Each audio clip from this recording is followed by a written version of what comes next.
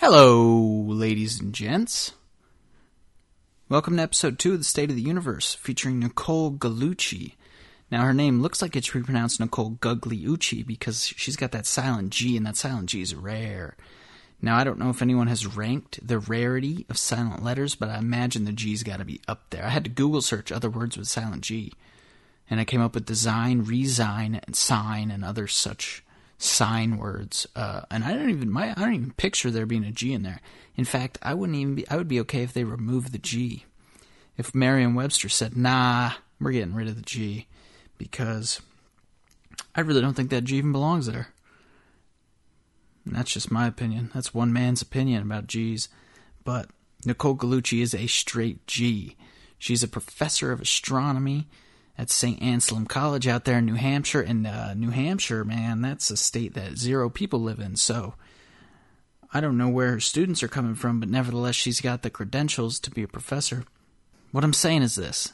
Nicole, if she achieves nothing else in her entire life, she's already a success. Let me tell you why. 20,000 Twitter followers. Holy shit. 20,000 Twitter followers? That's up there, man. That's like, I don't know, that's like maybe F-list celebrity, right? F-list, down in the alphabet a little, but way higher than most people. And, this is more impressive, I think, 50,000 tweets.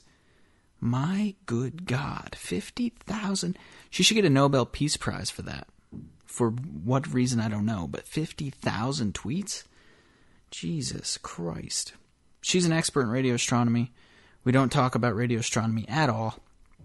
We talk about citizen science. She's a real proponent and a researcher in this field of citizen science, getting citizens involved in science. We talk about what it is, how you can get involved if you're just an ordinary citizen, or even if you're a physicist. Maybe you're interested in working in astronomy or biology, and there's avenues that you can do that. And check out SciStarter.com to figure out how to do that. That's a website she recommends. It's full of citizen science projects. And let's just get to it. Enjoy. Nicole Gugliucci. Nicole, you are an expert in many things. Let me tell you one thing that's unique about you. You have a silent G in your name. Silent G's. Am I saying your name right? Nicole Gugliucci? Yes, so that is so there's correct, and then there's like seriously correct. I consider that correct as the Americanized version of my name. I have been corrected by Italians from Italy that I've worked with who have said, no, it's Gugliucci. And I'm like, I can't, that's a lot of movement. Yeah, but it's mostly silent, but it kind of rolls if you say it in the proper either Italian. Way, you got that silent G going on. The silent G is not a common thing to have. Tell you what, the first bet I ever lost in my entire life, and I was maybe 8 years old, was over the word phone. Okay, so my stepsister and stepbrother were convinced, well, they were convincing me, that there was a PH in phone. And I'm like, no, you're so stupid. You're the dumb. I was like, I'm going to win $5 off of these idiots real quick. And turns out there's a PH in phone. 8-year-old me was like, no, it's clearly F-O-N-E. Are they that dumb? Like, where do these people go to school? But no, learned my lesson, and I've never spelled phone wrong since. But anyway, you are, as I mentioned, you have your PhD. You currently teach where? I am a professor at St. Anselm College in Manchester, New Hampshire. And New Hampshire is a state that many people probably don't even know exists, right? If I hadn't actually driven to New Hampshire, I would be convinced that it was like not a real place at all. I think that there's there's more people in the city that I'm living in than there is in the entirety of New Hampshire. That would surprise me. And so Manchester is like the city in New Hampshire, and it's not. I mean, by my standards, I grew up in New York City. It's not that. I see. Yeah. I live in New York now, and I absolutely despise this entire place. There's too many people here. It's unreal. I watched a movie the other day that was like it's called Inferno. Have you seen Inferno? No. Okay, it's a movie about a guy who doesn't like how much growth there is in the population and looks at humans as parasites. I almost got on board with this guy. I live around way too many people. It's unreal. I drive 5 miles to work every day, and it takes me like 45 minutes. It's just Would it be okay? This is a major spoiler alert. for anybody who hasn't seen Infinity War. Have you seen Infinity War? No, I have not. Okay, then I won't But say you it. can spoil me. Yeah, spoil away. Okay, well then you're basically Thanos. You're like, there's too many people, snap my fingers, half the population is gone. Yes, that's what I need, yeah, except way more than half, though. Like, much more than half. But anyway. Okay, let's talk about citizen science. That's how I feel when I visit. Citizen science capitalizes on all of the people that we want to disappear, right? So why don't we talk about what is citizen science? Why is it important? Very generic question, but I'm sure you have a very good answer. Sure. So citizen science is a process by which scientists doing research get people who are not professional scientists to help out with that research. And there's all different levels of participation. This goes back to like the bird watchers of the Audubon Society, the amateur astronomers who have made great discoveries over the past century. But nowadays it's a little bit easier to do citizen science because there's a lot of big data projects that involve either putting your data on the internet or using a smartphone to collect data.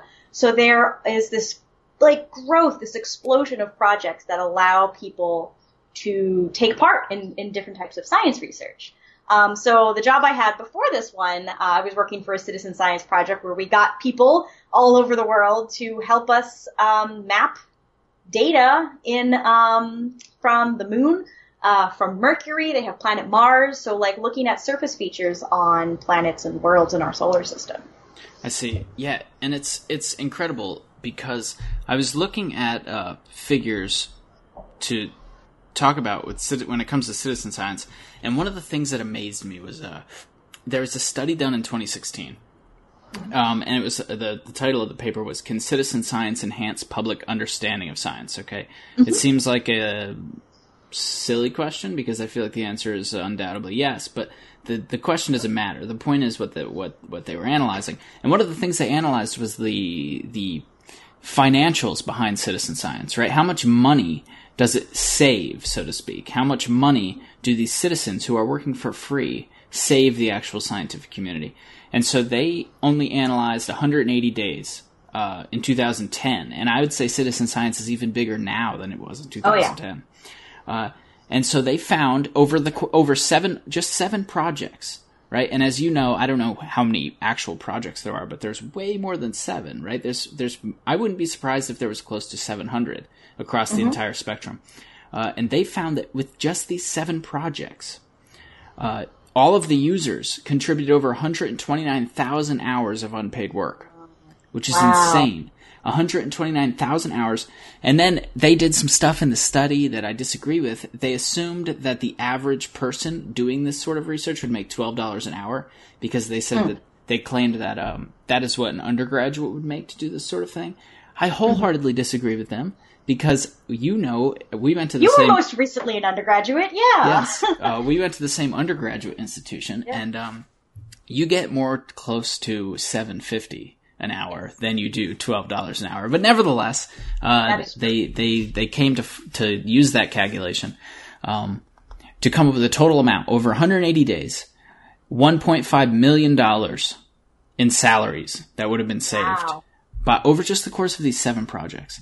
And this was at a time when citizen science was, frankly, in its infancy, right? Because there's so many more projects now. There's so many more creative ways to do projects. One of the things that I remember doing was Galaxy Zoo, I think it was called, right? Yep. And this is where you like go through and it asks you several questions. It shows you a picture of a galaxy, and you tell it whether or not it looks like a cigar, whether or not it looks like a circle, whether or not it's bright, whether or not it has other things around it. Very basic questions. But it's so important because we have millions and millions of these pictures that no one in a professional setting could ever get paid to just sit down and go through. And not that they would want to, right? No one wants to spend 8 hours a day or 40 hours a week or however many hours you work a week, which is a lot more than 40, I imagine. No one wants to spend all of that time sifting through pictures of galaxies and classifying them one way or another. And so instead, it's a really good idea to take like 40,000 people and make them do 1 hour a week. because that gets a lot more done. And citizen science is able to do that across a wide range of projects. Which projects in particular do you look at right now, or do you study right now? Or are you interested in right now? So I worked as a postdoc for CosmoQuest, which primarily did crater mapping. So the fun story behind that is that the research scientist who brought the moon and I think the Mercury maps to us had done a similar project on Mars as a grad student. And he was one of those people who sat there and looked at thousands of images, and that was the bulk of his dissertation, was circling these craters on a screen, and he used a stylus, and he has a permanent, callus on his thumb from marking something like 2 million craters over the course of his dissertation research. So citizen science sounded like a great option for him. Which I would argue that spending that much time doing what he did was I wouldn't call it a waste of time, but it was wholly inefficient, right? Well, here's the thing. We weren't sure before we did our comparative study between the professionals and the volunteers at the project how accurate the counts would be, because it's actually not just making a circle sounds easy. Yeah. But the level of erosion, the angle of the sunlight when the image is taken, all of that goes into how well you can actually count it. So he actually did a study where he compared 7 or 8 experts against each other, and also compared our citizen science group against them to show, because a lot of people in the community weren't sure citizen scientists would do a job as good as the experts. And it turned out statistically they did as good of a job as the experts. And you're right, it happens faster. But we had to do that work to prove that before that became popular. Yeah. And without the infrastructure on the internet to do that, we weren't able to actually share and standardize that process until that project started. Right. So that's the one that I worked on. I am right now actually finishing a paper based on some interviews and surveys we did of our citizen scientists, because one of the big questions is, how do we get people interested in these projects? How do we get people to try them? How do we get them to stay with them? And yes, what do they learn? What do they get out of it? Because personally, I don't just want to be like, you're our data factory. Like, as an educator, I really care about what people get out of it too. Right. So, but we've been looking at, so we'll be publishing that paper soon. We're slowly finishing that. Just looking at what motivates people to do it. And it seems like people by and large just want to be a part of the scientific process. That's their motivation for really getting into it and feeling. And a lot of people told me things like, yeah, I studied science in school, but I really wasn't good at math, so I went and did this other thing. And a lot of them were like in IT or computer science or, marketing or all different things, but they still had an interest in science. And so these citizen science projects let them actually be a part of that in an interesting way. Yes. I do agree that is an important aspect of it, is connecting the general public, whether it be people who have a profession or whether it be kids still in school. Connecting them in some way to the scientific process is important. Sure. But do you think that there's parts of that are lacking, right? Because what they don't see, I think, if you're an elementary student and you're working on this citizen science project, what you don't see is the infrastructure that goes behind getting the data. What you don't see is the years-long process that comes up with making the sorts of equipment you need to get to that point. Do you feel like in any way, I'm playing devil's advocate here, do you feel like in any way, like citizen science can in some way deter people from doing real science because it makes science seem more intuitive than it actually is? Ooh, that's an interesting question. I would say, so again, thinking back to the population of people we talked to, they were folks who were already kind of like fans of science to begin with. Right. So if they had an idea of what science entails because they follow scientists on Twitter, they, hear more about our lives and our work that way. So I could see where there might be a danger there, but it's no more dangerous than say, the science stories that we read about in the news that make science sound like, oh, this study said this and this study said that.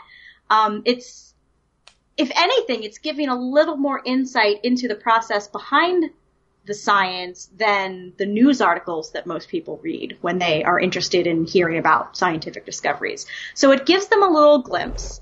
But you're right, it's only a little glimpse. There are some projects where, folks want to get more involved. It's a lot rarer, but if you have, particularly astronomers, if you have really nice telescope equipment, you can contribute at a higher level and get even more of that experience. So if anything, I say it helps because it gives a little bit of insight, more so than the exposure that they would have had in their science classes or from, say, science media and science communication. Right.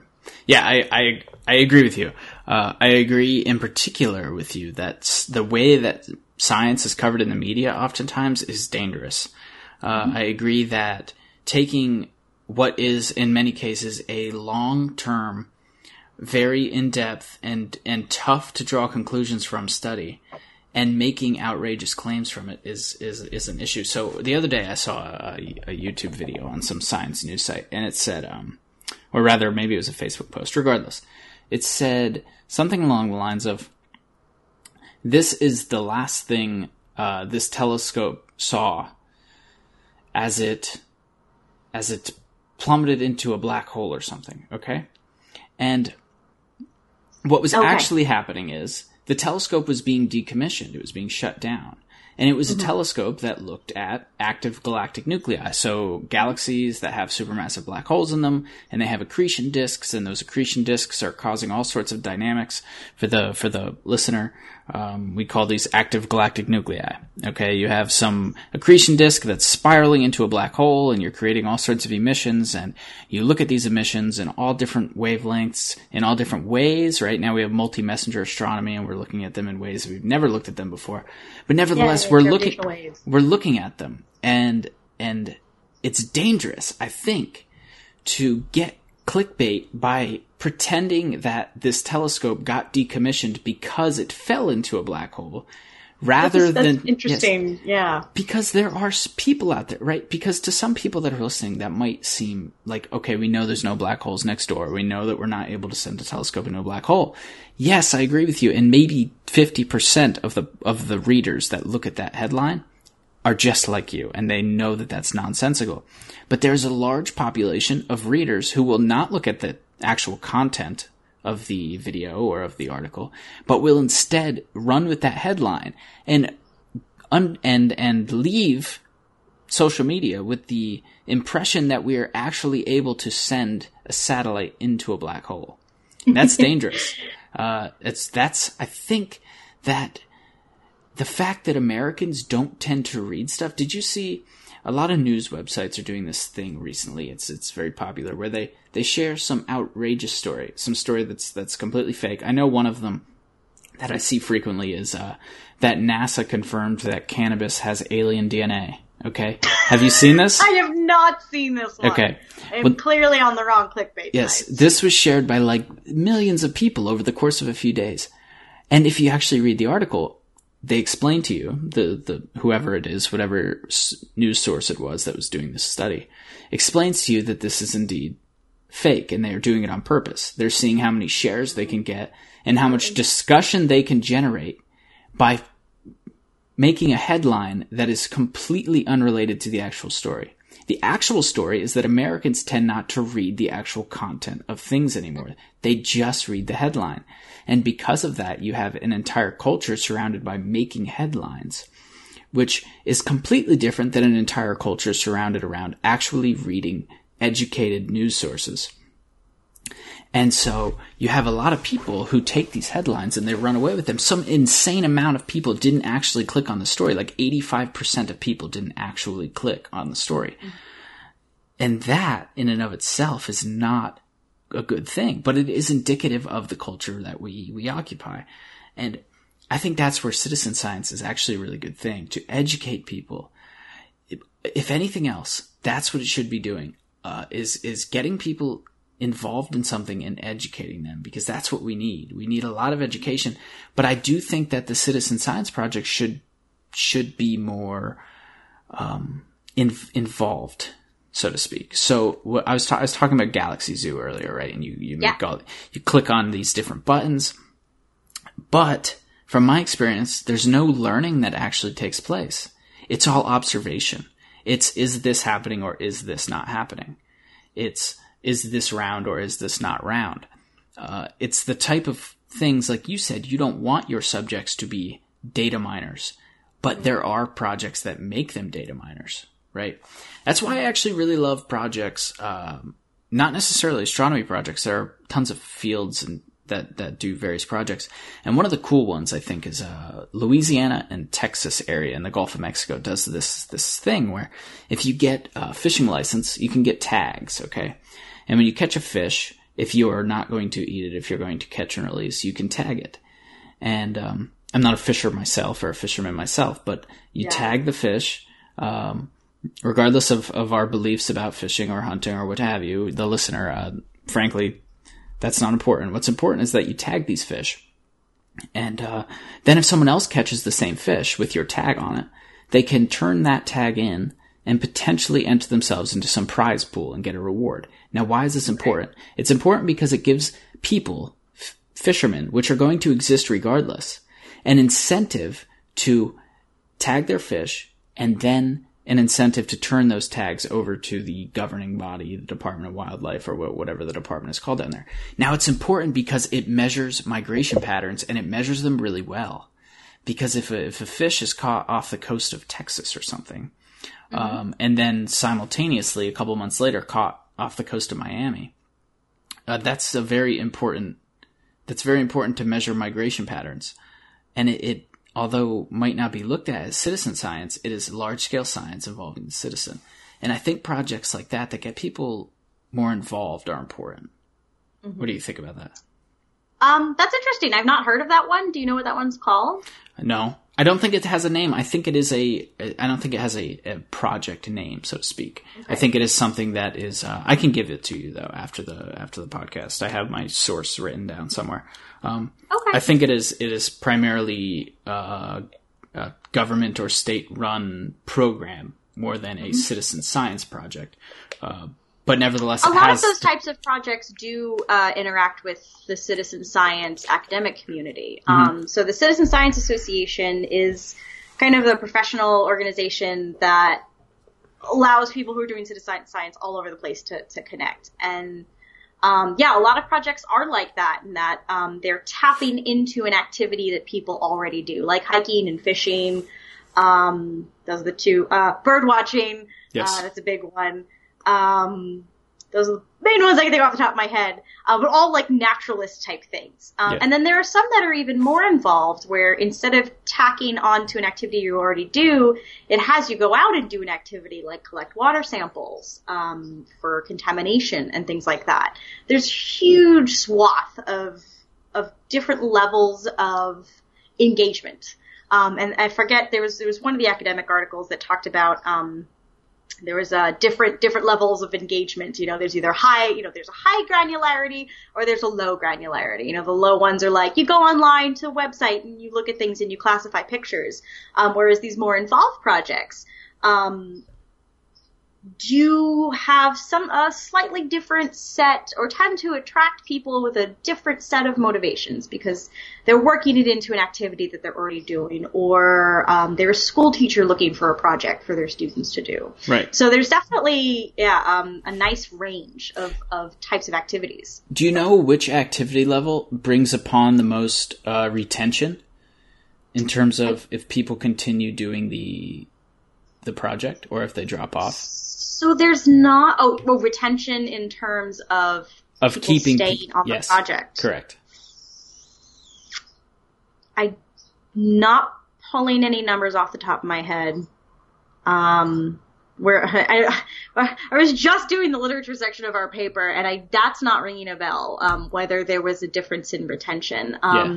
They were done with small samples, with like just comparing one project against another. So I don't think there was a huge difference. all citizen science projects across the board have generally pretty low retention rates, it turns out. People will try it and be like, this is cool, and do it for a bit, and then not come back, or come back once or twice. So what I've seen in the motivations literature is a switch towards, some people, we're not so worried about having a long-term community. Let's design the project for people who stop in, try it, and then move on with their lives. So there's kind of a couple of different ways of doing it. Is, do you want to build a community of dedicated people who are going to do it time and time again? CosmoQuest, which I worked for, in one sense did that, because we offered a lot of media content, and kind of like community building online, so that there was an extra part of it in addition to the citizen science. So we were building a community. But there are projects that are focusing on how can we best capture people's attention 5-10 minutes here or there every few months. We don't have to be a big part of their lives. So the actual usage pattern, engagement pattern, it depends on how you design your project in a lot of ways. Right. I see. It's interesting that you're moving in that direction. Because I think that's a smart direction to move in. Because I imagine that the retention efforts are very high, but the actual retention yield is very low. And I'm speaking from personal experience.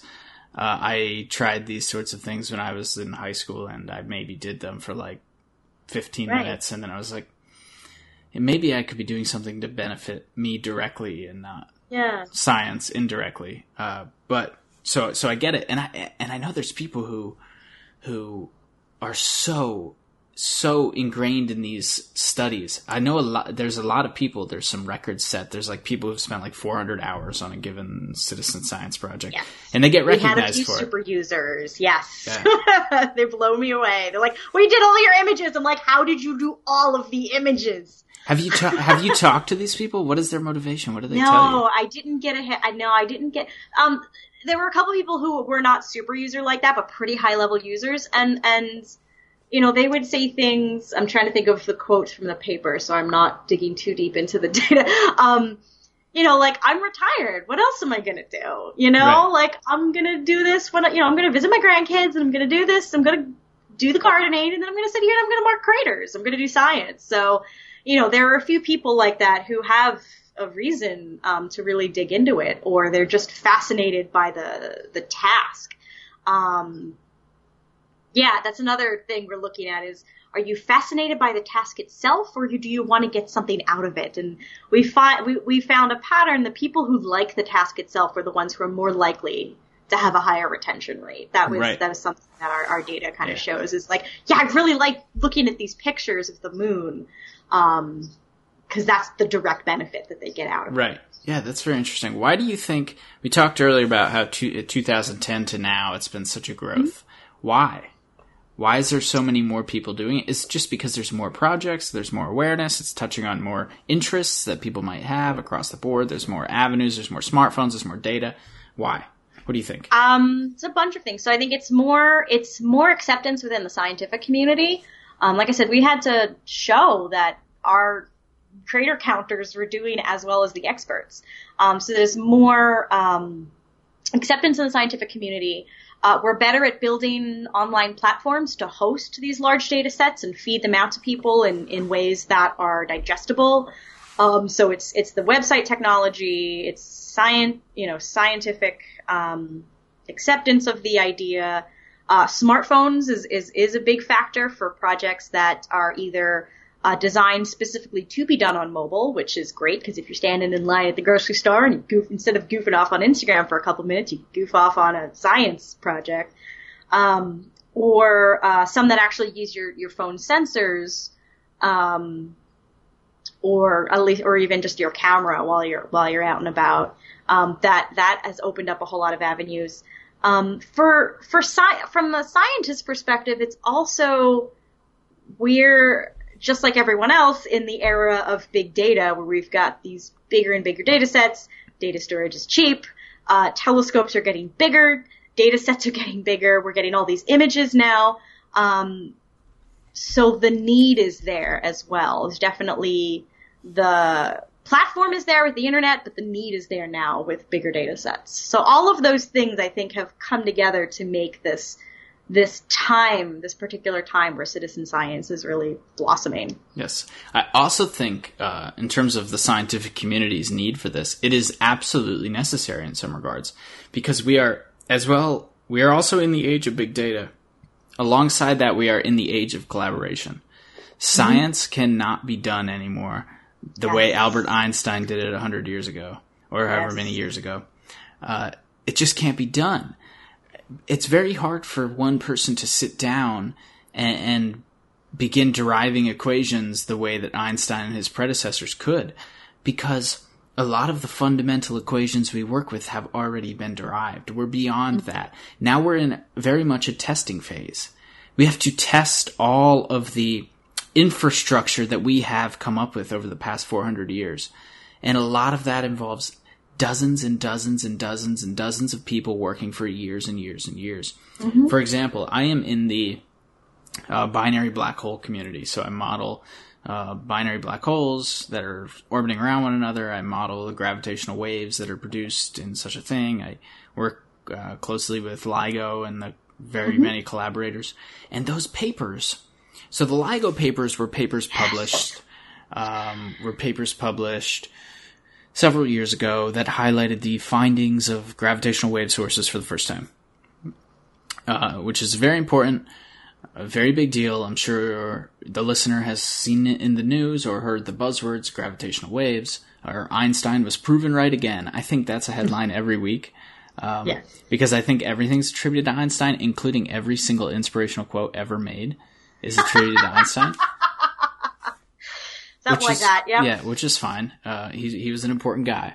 But nevertheless, these papers, the citation pages were longer than the actual paper itself. There were over 1,000 collaborators working on this one project, and they were working on it for decades. Are you still there, Nicole? Oh, you froze for a second. Yeah, it froze for a second. Sorry. No, it's fine. Could you hear me? Yeah.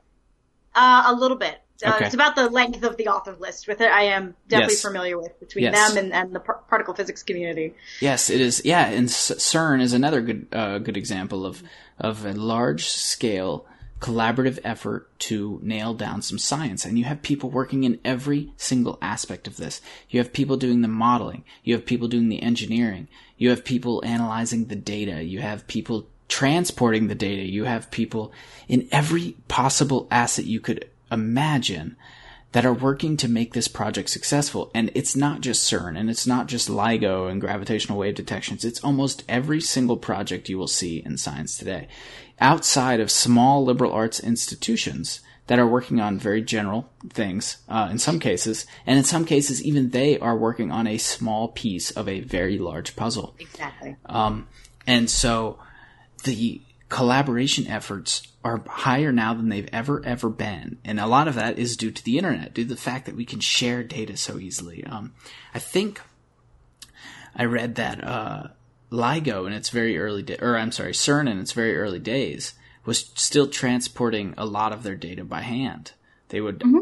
They had someone whose job it was to just fly back and forth between Europe and the United States carrying large sets of data because there was no reliable way to transfer it outside of that.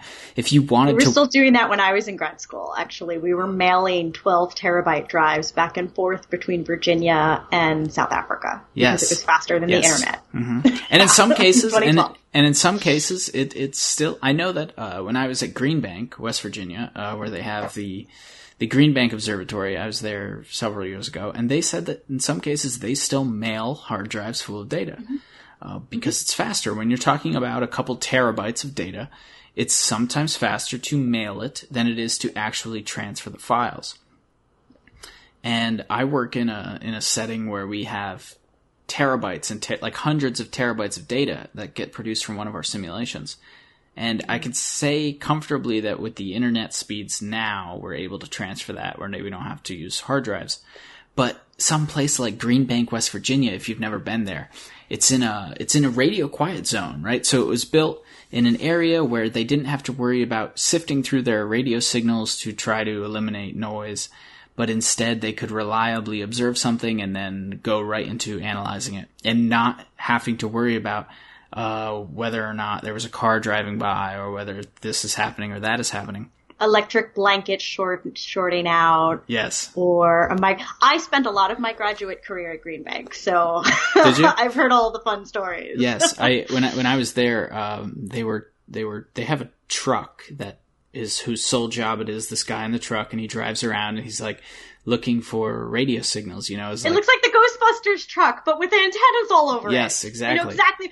We called them the RFI busters. Radio frequency interference is RFI for your listeners. Yes. The RFI busters is what we call them. Yeah, and they just their job is to just drive around and make sure that no one in the town of Green Bank is using any things that they shouldn't be using. Because this is a radio quiet zone. And it's insane to think in the age of cell phones that we still have a radio quiet zone. This is a place where if you go, you will not be using your cell phones. There is no Wi-Fi, these sorts of things. If you want to use a computer, you sit down and it's plugged into the wall in the old fashioned. If I took my MacBook there, I wouldn't even be able to access the internet. Steve Jobs has eliminated my ability to access the internet in Green Bank, West Virginia, or whoever. You can get a dongle. You can get a dongle that'll USB to Ethernet. I have one from my Green Bank days. I just hate MacBook, and I like to talk shit as much as possible because this MacBook is recording me right now. But it was a big regret of mine getting it. When I came to grad school, they offered me a computer, and I'm like, scientific computing. Let's go with Mac. Big mistake. Hate it. Horrible. Really? No. These Your other keyboards. option is Linux, though. Yeah, well, that might be better. Yeah, I guess the bottom line is I just want something that will do everything for me. Maybe instead of citizen science, we just have citizen people who follow us around and learn everything for us and make my life as easy as possible. Because I just hate computers. I don't know why I work with computers every day. They are the worst thing ever. My MacBook can't even connect to the Wi-Fi half the time, and it makes me want to throw it out the window. It's got for some reason, Mac is so convinced that their audience will follow them that they make decisions like switching their USB ports so that nothing is compatible. You can't even print anything anymore. They've essentially stepped back 40 years because they want to step forward 40 years. And it's terrible. I can't charge my phone on the MacBook. I gotta buy $45 dongles for everything. If I want to use my printer, I have to buy a dongle. If I want to use Ethernet, I have to buy a dongle. If I want to plug in my flash drive, I have to buy a dongle. It's unreal. Mac, get your shit together. And also your keyboards. Back in my day, I'm gonna be the old person and be like, look, I hated dealing with Linux. I was so happy when astronomy switched to Mac. Because you don't have to find a driver and troubleshoot everything yourself. I was not very good at managing a Linux system, so. Yeah. I just. Count your blessings, youngin'. No. Yes. I worked with supercomputers all day long and I hate them all. I wouldn't mind going back to the Stone Age sometimes. They're so bad.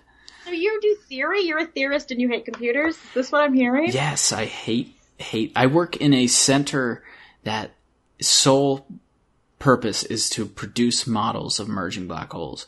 And these goddamn computers suck so bad.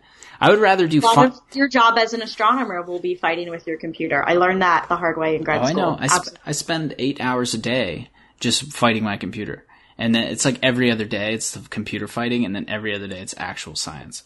Mm-hmm. Yep. So that's fantastic. What was I even talking about before? I hate Mac. These stupid keyboards too. These keyboards, you can't even, alright, whatever happened to the joy of pressing a key? That doesn't, it's like if you have the newest generation MacBook, it's like typing on a table. They don't press or anything, they're just touch. Really? I buy old refurbished stuff because I'm a cheapo. So I have not run across this yet. Okay, well, I'm exaggerating a little bit. You press them like a nanometer. But not much at all. So little. It's just, I miss the old mechanical click of the keyboard when you press the button and it's makes this really loud, typewriter type noise. It doesn't exist. Yeah. Mac has taken everything I like and has left me with nothing. Oh, so sad. Well, I think what we're talking about, these large technology, large scale projects, right? Yes. I think that's, because that got us into the technology stuff. And I just wanted to concur with you that yes, the projects have gotten bigger and more complicated because the mechanical thing of the experiments have. But the idea that many of us have that a lot of science was done by these lone geniuses is really not quite accurate. Because a lot of these theories and stuff were come up not just by one person sitting in a room. I mean, even Einstein's an exception because he did do a lot of sitting in a room by himself thinking up equations. Mm-hmm. But his work was also collaborative. He wouldn't have gotten to relativity without the equations, like the Lorentz transformations, you know? A lot of quantum mechanics wouldn't have come about without these physicists getting together and actually hashing through these concepts. So I don't want to, and this is something that scares some people away from science, I think, is that idea of the lone genius doing all this stuff by themselves, when really it's the collaborative aspect has been a part of science. Yes. From the beginning. It just doesn't come out in the stories we tell about how science is done, right. Which is a whole other interesting thing. What I should have said is that the age of sole authorship is done, right? So science has always been built on the building blocks of the people who came before you, right? Einstein didn't start from scratch. He built upon the building blocks that many other people set for him. And the fact of the matter is, if Einstein didn't do what Einstein did, if he never got into graduate school, if he never got his job at the office where he was able to plug away at equations for 5 hours a day, someone else would have done the exact same thing. Sure. But what I should be saying is that we're in the age of collaborative science in the sense that you cannot do stuff on the small scale anymore, right? You cannot be in fact, I would go as far as to say the first author on many papers doesn't even carry the importance that it once did. I think that it depends on the field. Yes, it does, and it also depends on the size of the study, right? Because a lot of your studies that you do might have a few number of authors, but when there are 1,500 authors on a paper, you argue whether or not even having your name on the paper mattered at all, because you get, and it gets down to this nitty gritty where it's like what constitutes actually helping enough to be given credit. Because if we're giving why don't we give the guy credit who changes the garbage in the office every day? Because that guy's helping out. That guy's important. Yeah. Doesn't smell. Why don't we the guy who puts the urinal cakes in, or I don't know, the guy who cleans the microwave? Because I don't know about your office, but goddamn, people at my office do not know how to clean a microwave. It's all disgusting. They don't know what a lid is. We have a very small department, so it's I see. The students, I think once we move the microwave to the student lounge, we're going to regret it, is all I have to say. I love my students, but I don't think they can clean a microwave. I think fair. The faculty's better at it. That's fair. No, yeah. I remember the grad school fridge at UVA. It was, someone would, once a month, clean it, just throw everything out because it would be nasty. The very first day I came in to work, I used the fridge, and then I was like, my food tastes like actual horse shit, because whatever these people have in this fridge just smells so bad. I bought a lunchbox that very day, and I haven't turned back yet. So it's the tragedy of the commons. You have to put somebody in charge, or else it'll just fall apart. Yes, it's I don't know, people. It's overpopulated, and there's too many people. Going back to this, I would sacrifice citizen science. Okay. I grew up in New York, and it was fine when I was growing up, and now that I've lived outside of New York for the past 17 years of my life, I go back and I'm like, oh God, why are there so many people here? I don't even get it. Why do I subject myself to traffic? I don't even understand why I do it, let alone why other people do it. Whatever. I feel like Williamsport, Pennsylvania, where we both spent several years of our life. Williamsport is a small little town with like 50,000 people, maybe, if you count all of the surrounding areas. 50,000 if you're lucky. Where there's, the number of places you can eat, or like you can count them on 4 hands. So must have expanded since I was there. Yes, yeah. A lot of fast food places are taking over the world, but. And now we're here in Rochester, Rochester, New York, and there's 1 million people in my general vicinity. And I'm not kidding, actually 1 million people. That is... Yeah, wait, Rochester's not New York City, though. I thought you were like... Oh, no. For some reason, I thought... Oh, okay. So it's a city, but it's still not like Manhattan. No, where, like, there's people everywhere. Okay, okay. No. I could picture that better. Yeah. That's fair. Yeah, I grew up on Staten Island, which is 500,000 people on a tiny island with garbage. Yes, so. That's just too many. That's where mental illness is born. If you want to cure the mental illness problem in this country, you got to tackle New York. New York is enemy number one. Oh, I wouldn't blame that. I would blame grad school for me personally, but that's a different story. Yeah, well, imagine grad school in New York. The stress of grad school is a whole other thing. Yeah. So I found a happy medium in Manchester, because it's much bigger than Williamsport.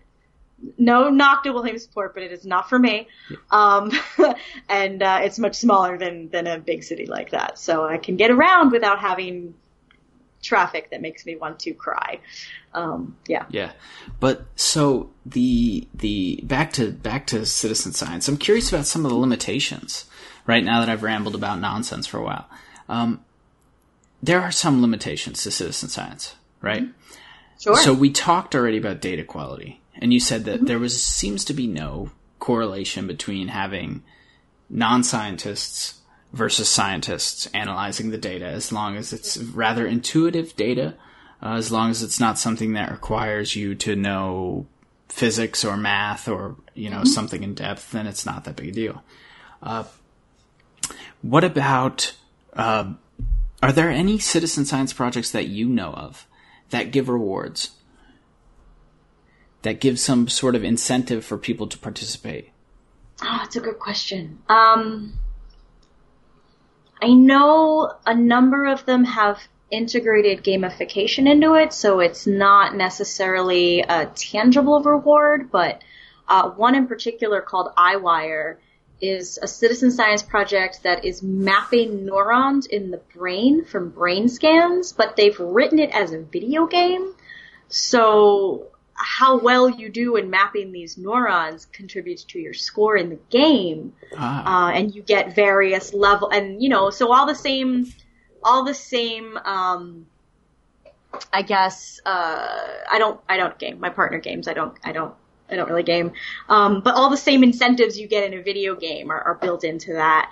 CosmoQuest, I think, implemented badges. So, like, those little, you've marked 1,000 images, you get a Super Explorer badge or something like that.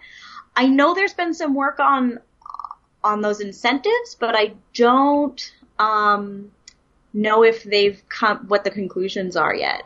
There's not a whole lot of it that's like, we're going to pay you, or at least in citizen science. Now, can think of Amazon has something called Mechanical Turk, which is a crowdsourced data mining effort. It's not science, but it's just general data.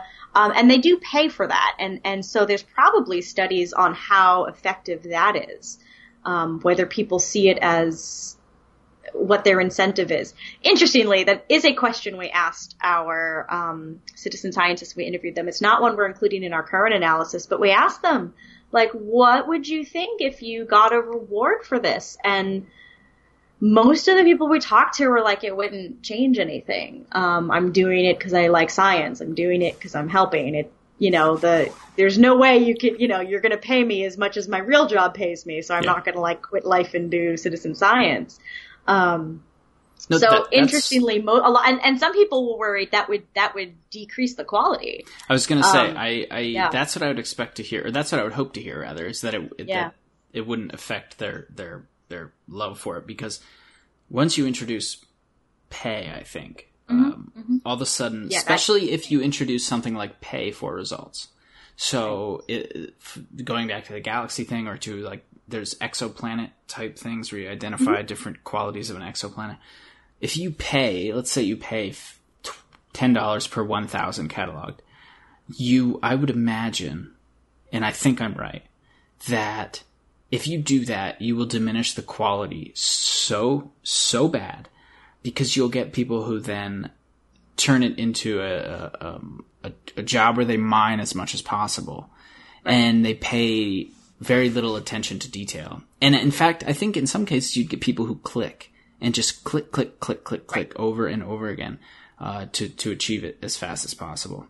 And so, so I'm curious how Mechanical Turk, because they do pay per, I don't know, process that you do. It's like some ridiculously low number per process, but you have to do thousands and thousands and thousands of them to make some money. Right. So I don't know what they must have some quality control built in. Yes, I think to the tasks, which makes it, a whole different story.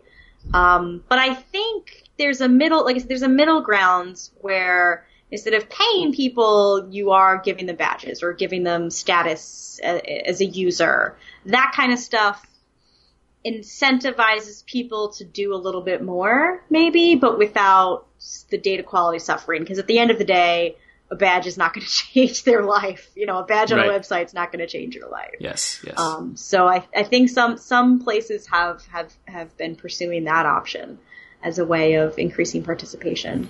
I see. It's a good option as any, because in theory you'd like to compensate these people for their work, but that goes against the fundamental point of the reason it was started to begin with, right? It was started to reach as many people as possible and save money and save resources and not cost so much, because along with the collaborative age of science comes the expensive age of science, right? Yeah. Because not only do you have 1,000 people working on something, but you have to pay those 1,000 people to work on that something. We're not all doing it for free, although some of our paychecks may indicate that we are doing it for free. At the end of the day, we're not doing it for free, and this is our career. This is our goals. This is how I pay rent. That's what I kept telling people. Like, this is how I pay rent. Yes, and so it's important. It's important that the professionals get compensated as professionals, and the citizens. I think it would be a bad thing to compensate. Then it's for not a citizen volunteer science. effort anymore. Yeah, then it's a different class. Like citizen science, when we look at the motivations, we rely a lot on the literature around volunteerism, because there's a huge overlap there in what you get out of the experience. And back to what we're talking about with these papers with all of these authors, if you have 10,000 people helping you mark craters, you can't put 10,000 people on your author list. You can't even thank 10,000 people in the acknowledgement section of your paper. Right. So that gets interesting too. How do you credit the people for the work that they've done in that way? I have heard cases of people who partake in citizen science and have done such a good job, or have found some anomaly that wasn't found by anyone else, that have gotten like credit. Hanny in Galaxy Zoo, Hanny's Vorwerp. I'm not familiar. Story? No, please tell it. There was this school teacher named Hanny, and I forget her last name. And she saw something really funky looking in a Galaxy Zoo image, and it turned out to be this whole new class of galactic phenomenon, which they call Vorwerp, which I think means object. Okay. I think she's from the Netherlands. Anyway, so yeah, she's that's one of the few stories in citizen science where somebody got famous doing citizen science, or at least famous in the science dork community. Yeah. Were these the yellow blobs? I think they're green. Yellow, but they're like little blobs, right?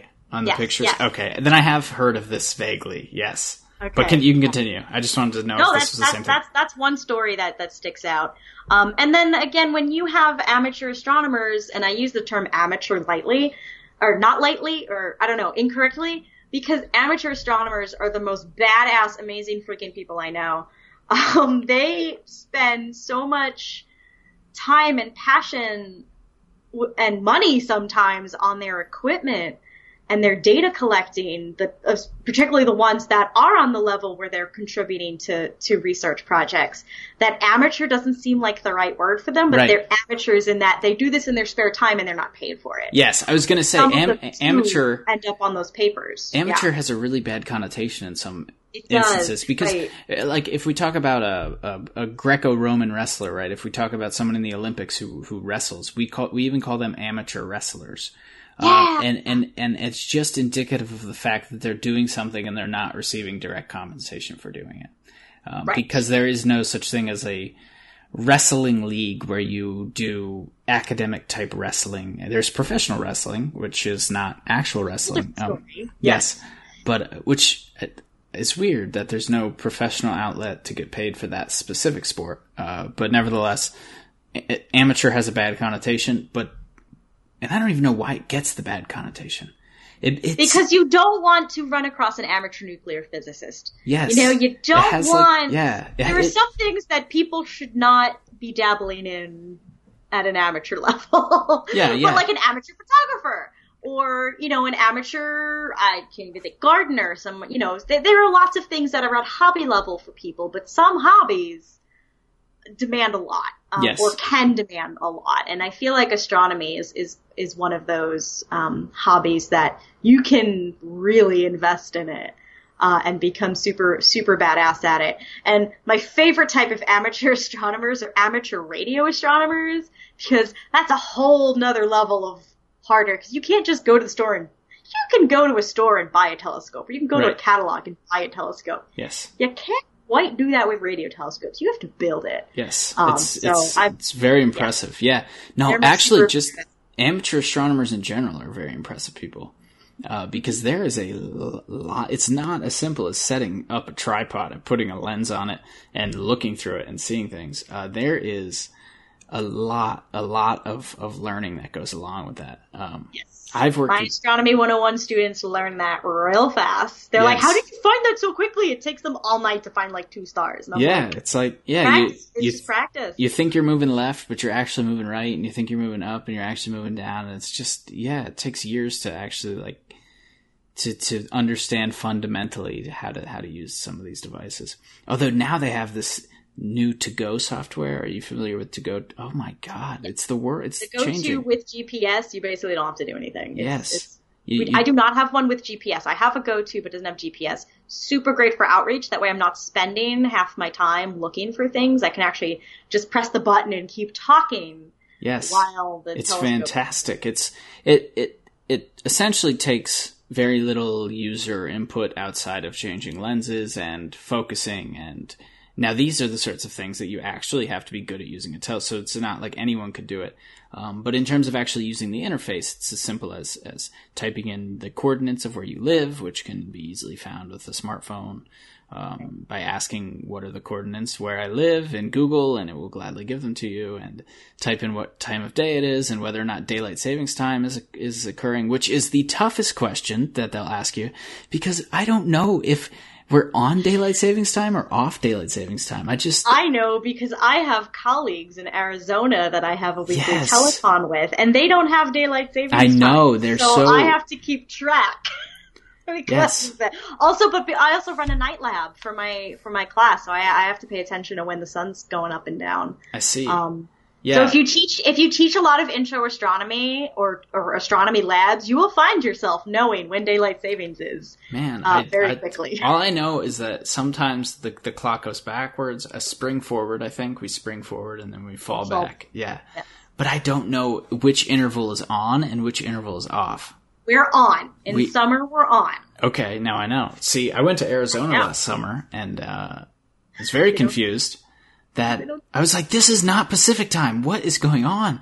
I'm like, why is Starbucks closed when it's only 9 o'clock? Or something like that. But yeah, I had no idea that Arizona did not abide by Arizona does not. Yeah, so I learned that last summer. I learned that, but going there, I had no idea.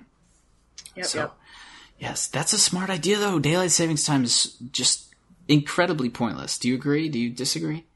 Yes, but because I am not a morning person, I want it to be daylight savings time permanently. You want to wake I want up it to late go on and never turn off. I want us to be. I just want our time zone shifted, basically. I want the sun to stay up late and get up late. Yes. But yeah, no, I don't have any control. I do like that. I just prefer summer, where it like gets dark at 9:30 and then gets light again at like 6. Yes, that's what I prefer. Daylight savings time is. Whereas in the winter, where I am in New Hampshire, it's dark at like 4:30 p.m. it starts getting dark. So I'd rather, if daylight savings time was still on in the winter, it'd be 5:30. So I want it to be permanently on. Yeah, That's my personal. I don't. It's one of the goofiest things that we abide by as a society that I don't understand for the life of me why we abide by it.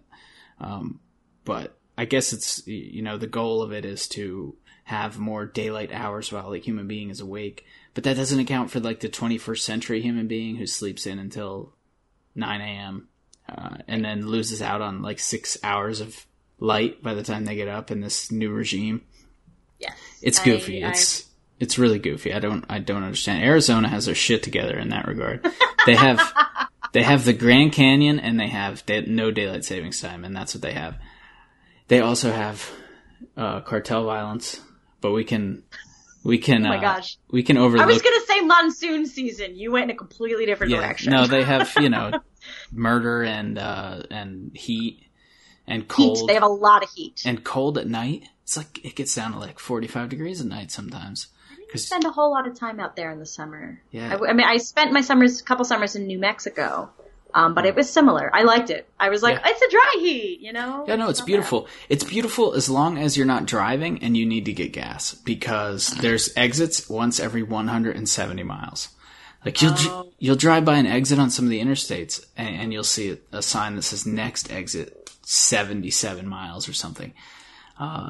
And then when you're driving through like the back country of Utah, it's the same thing. Or there will be signs that say this road is not patrolled.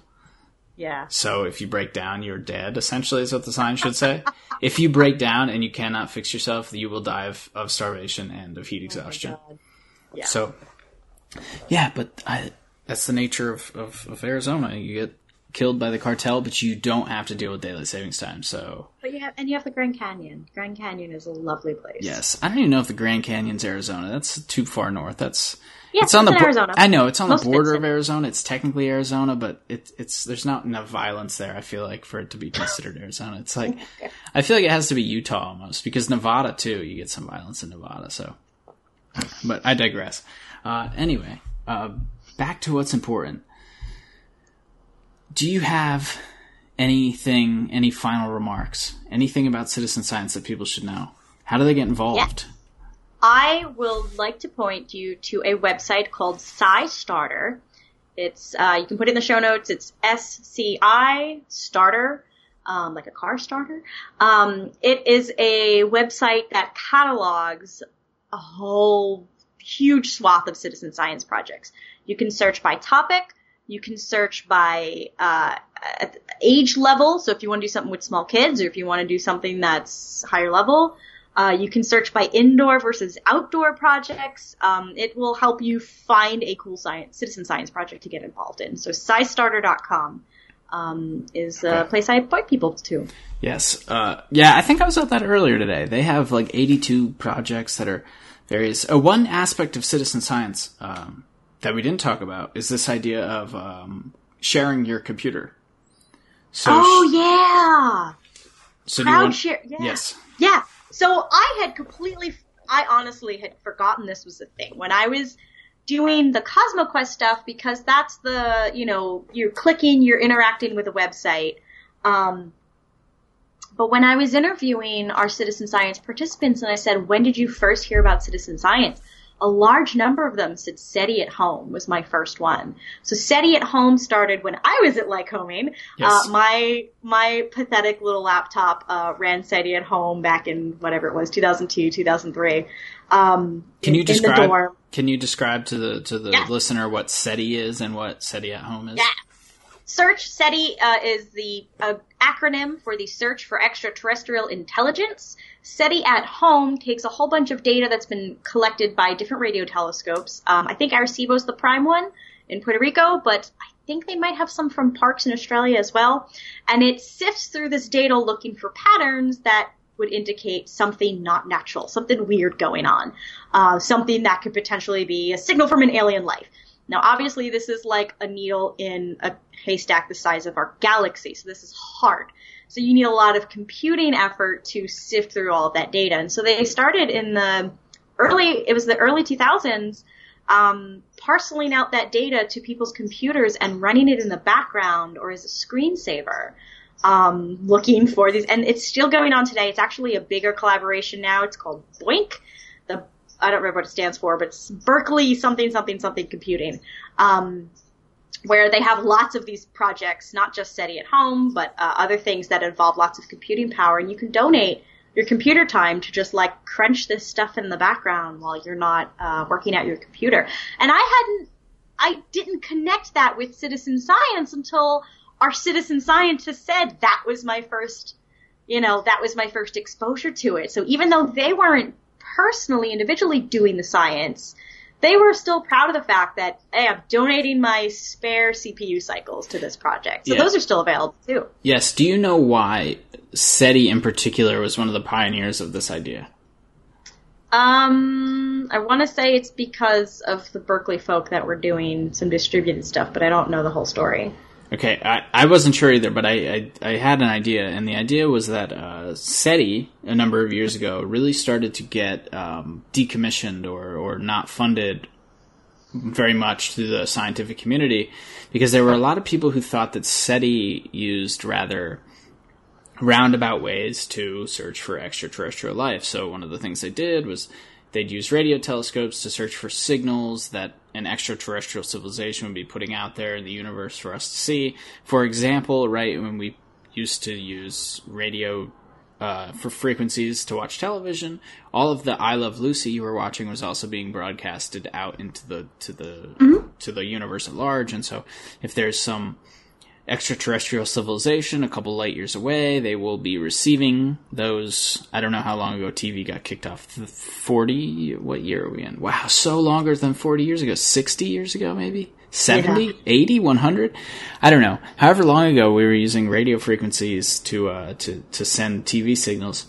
All of that was also being broadcasted to the universe at large. And so, an extraterrestrial civilization might be looking at us with their radio telescope and watching or listening to I Love Lucy or very other numbers of things.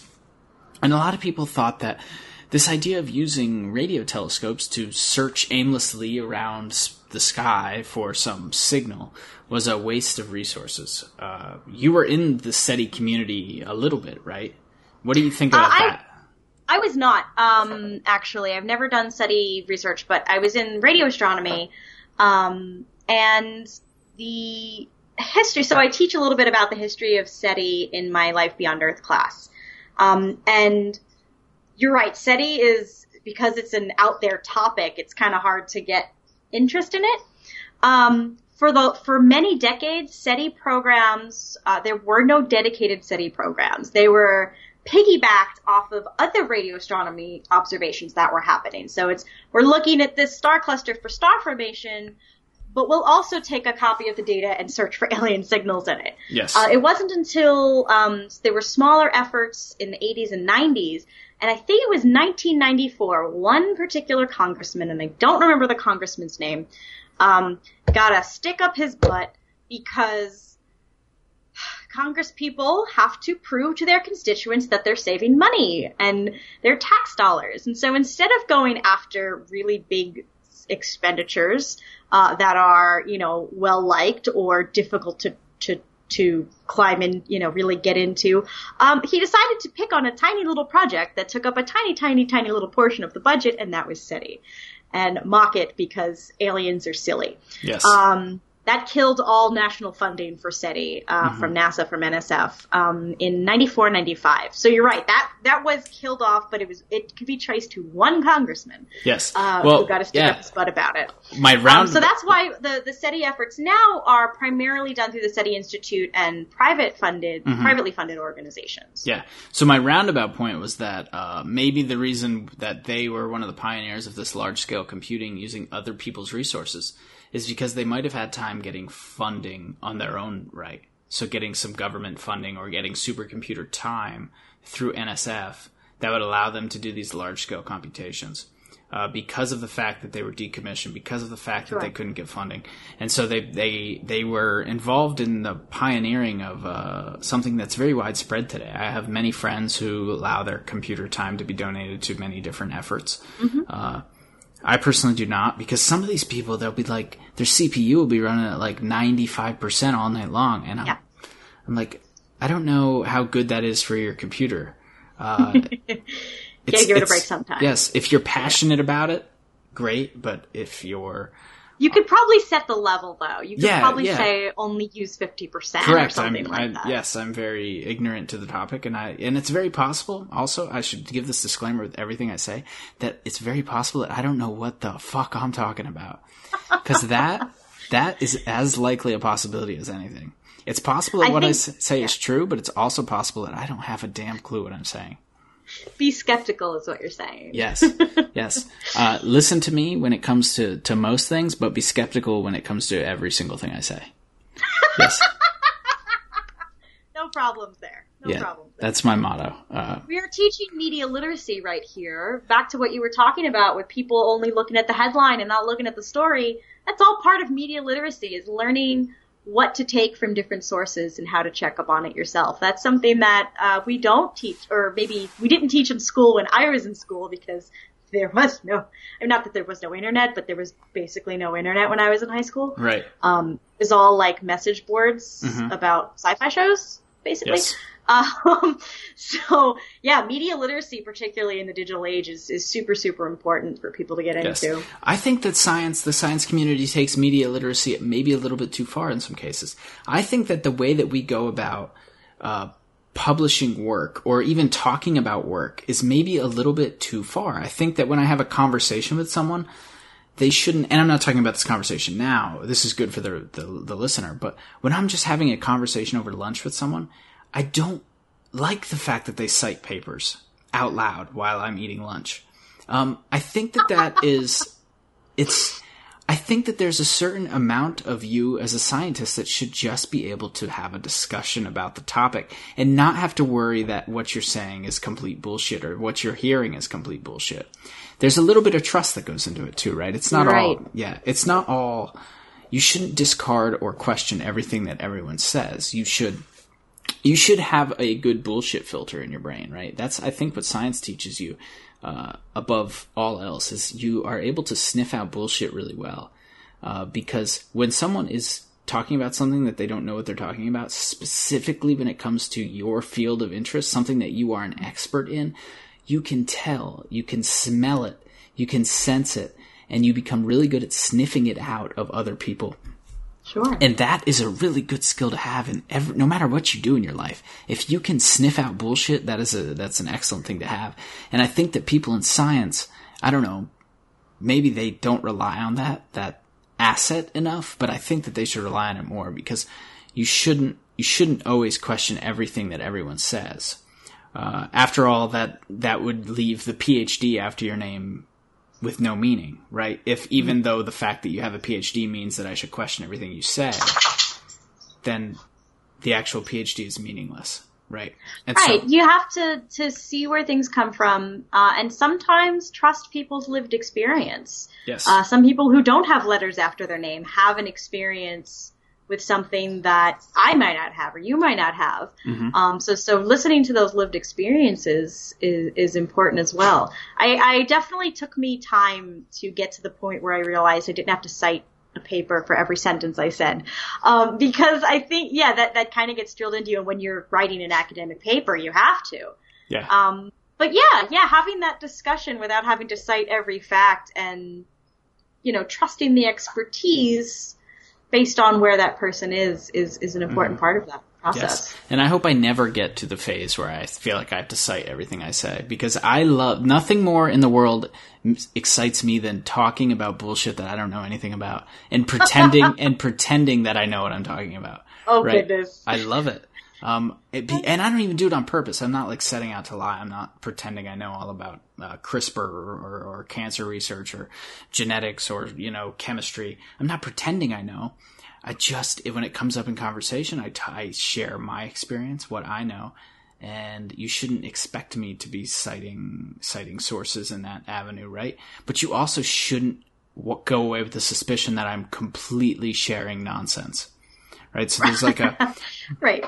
It's a give and take in the sense that, actually, I'll say that me and everyone personally should have accountability not to spew bullshit. That's where the accountability should lie. The accountability shouldn't be to check everything that everyone else says. It should be to not spew bullshit to begin with. Yes, but everyone else is not everyone. I'm feeling pessimistic today. A lot of people are jerks. Or there's also the fact that a lot of people believe things that may or may not be bullshit, but think they're doing the right thing when they're not, because there's so much information out there. Yes. None of us can be an expert on everything. Very few of us can be an expert on a lot of things.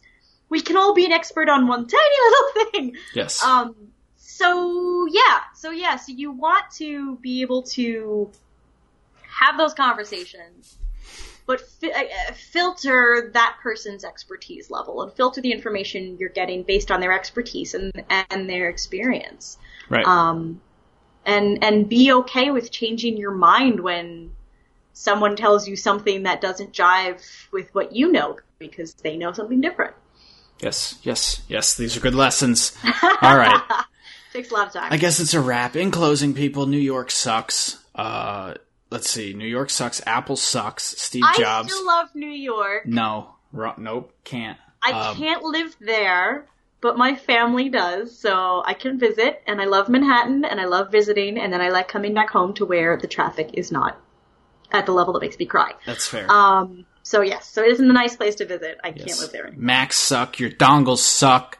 Your keyboard sucks. But science is great. This is the most pessimistic podcast ever to be recorded, because everything just sucks. Population sucks. People suck. Citizens, who needs them? Science, screw it. It doesn't. None of it matters. Wow, this got nihilist real fast. Nothing matters. Yeah, this whole shit. With that being nothing said, matters. Nicole, my dog, which is starting. Yeah, even your dog left. He's like, they're talking about New York again. I got to get out of here. Done. I don't understand.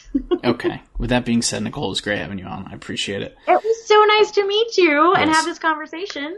Yes. We look forward to having you on in the future and discussing where your research goes, why citizens do what they do, why science does what it does. And hopefully we can change our opinions on MacBooks in New York, or I can change my opinion. You seem to be okay with everything. I'm okay with it. I'm not a Mac worshiper. Most of my devices are Apple, but I do have an Android phone. And I'm really mad at Steve Jobs for killing Adobe Flash, because all my favorite physics simulations use Adobe, and my students can't make it work on their computer anymore. So, yeah. Well, Steve Jobs, that's on the growing list of shit that you ruined in the world. That's Flash and I forget what other thing. Java, that's the other one. Flash and Java simulations that I love to teach with. Yeah. Well, Google Chrome doesn't even allow you to use Java on Google Chrome anymore, right? It's not compatible with Java, I don't think. Nope. I don't think so. it is. Yeah. The world is going to hell. I don't even understand. We have daylight savings time. Java doesn't work. It's whatever. We're done. We're done. It's a wrap. We're done.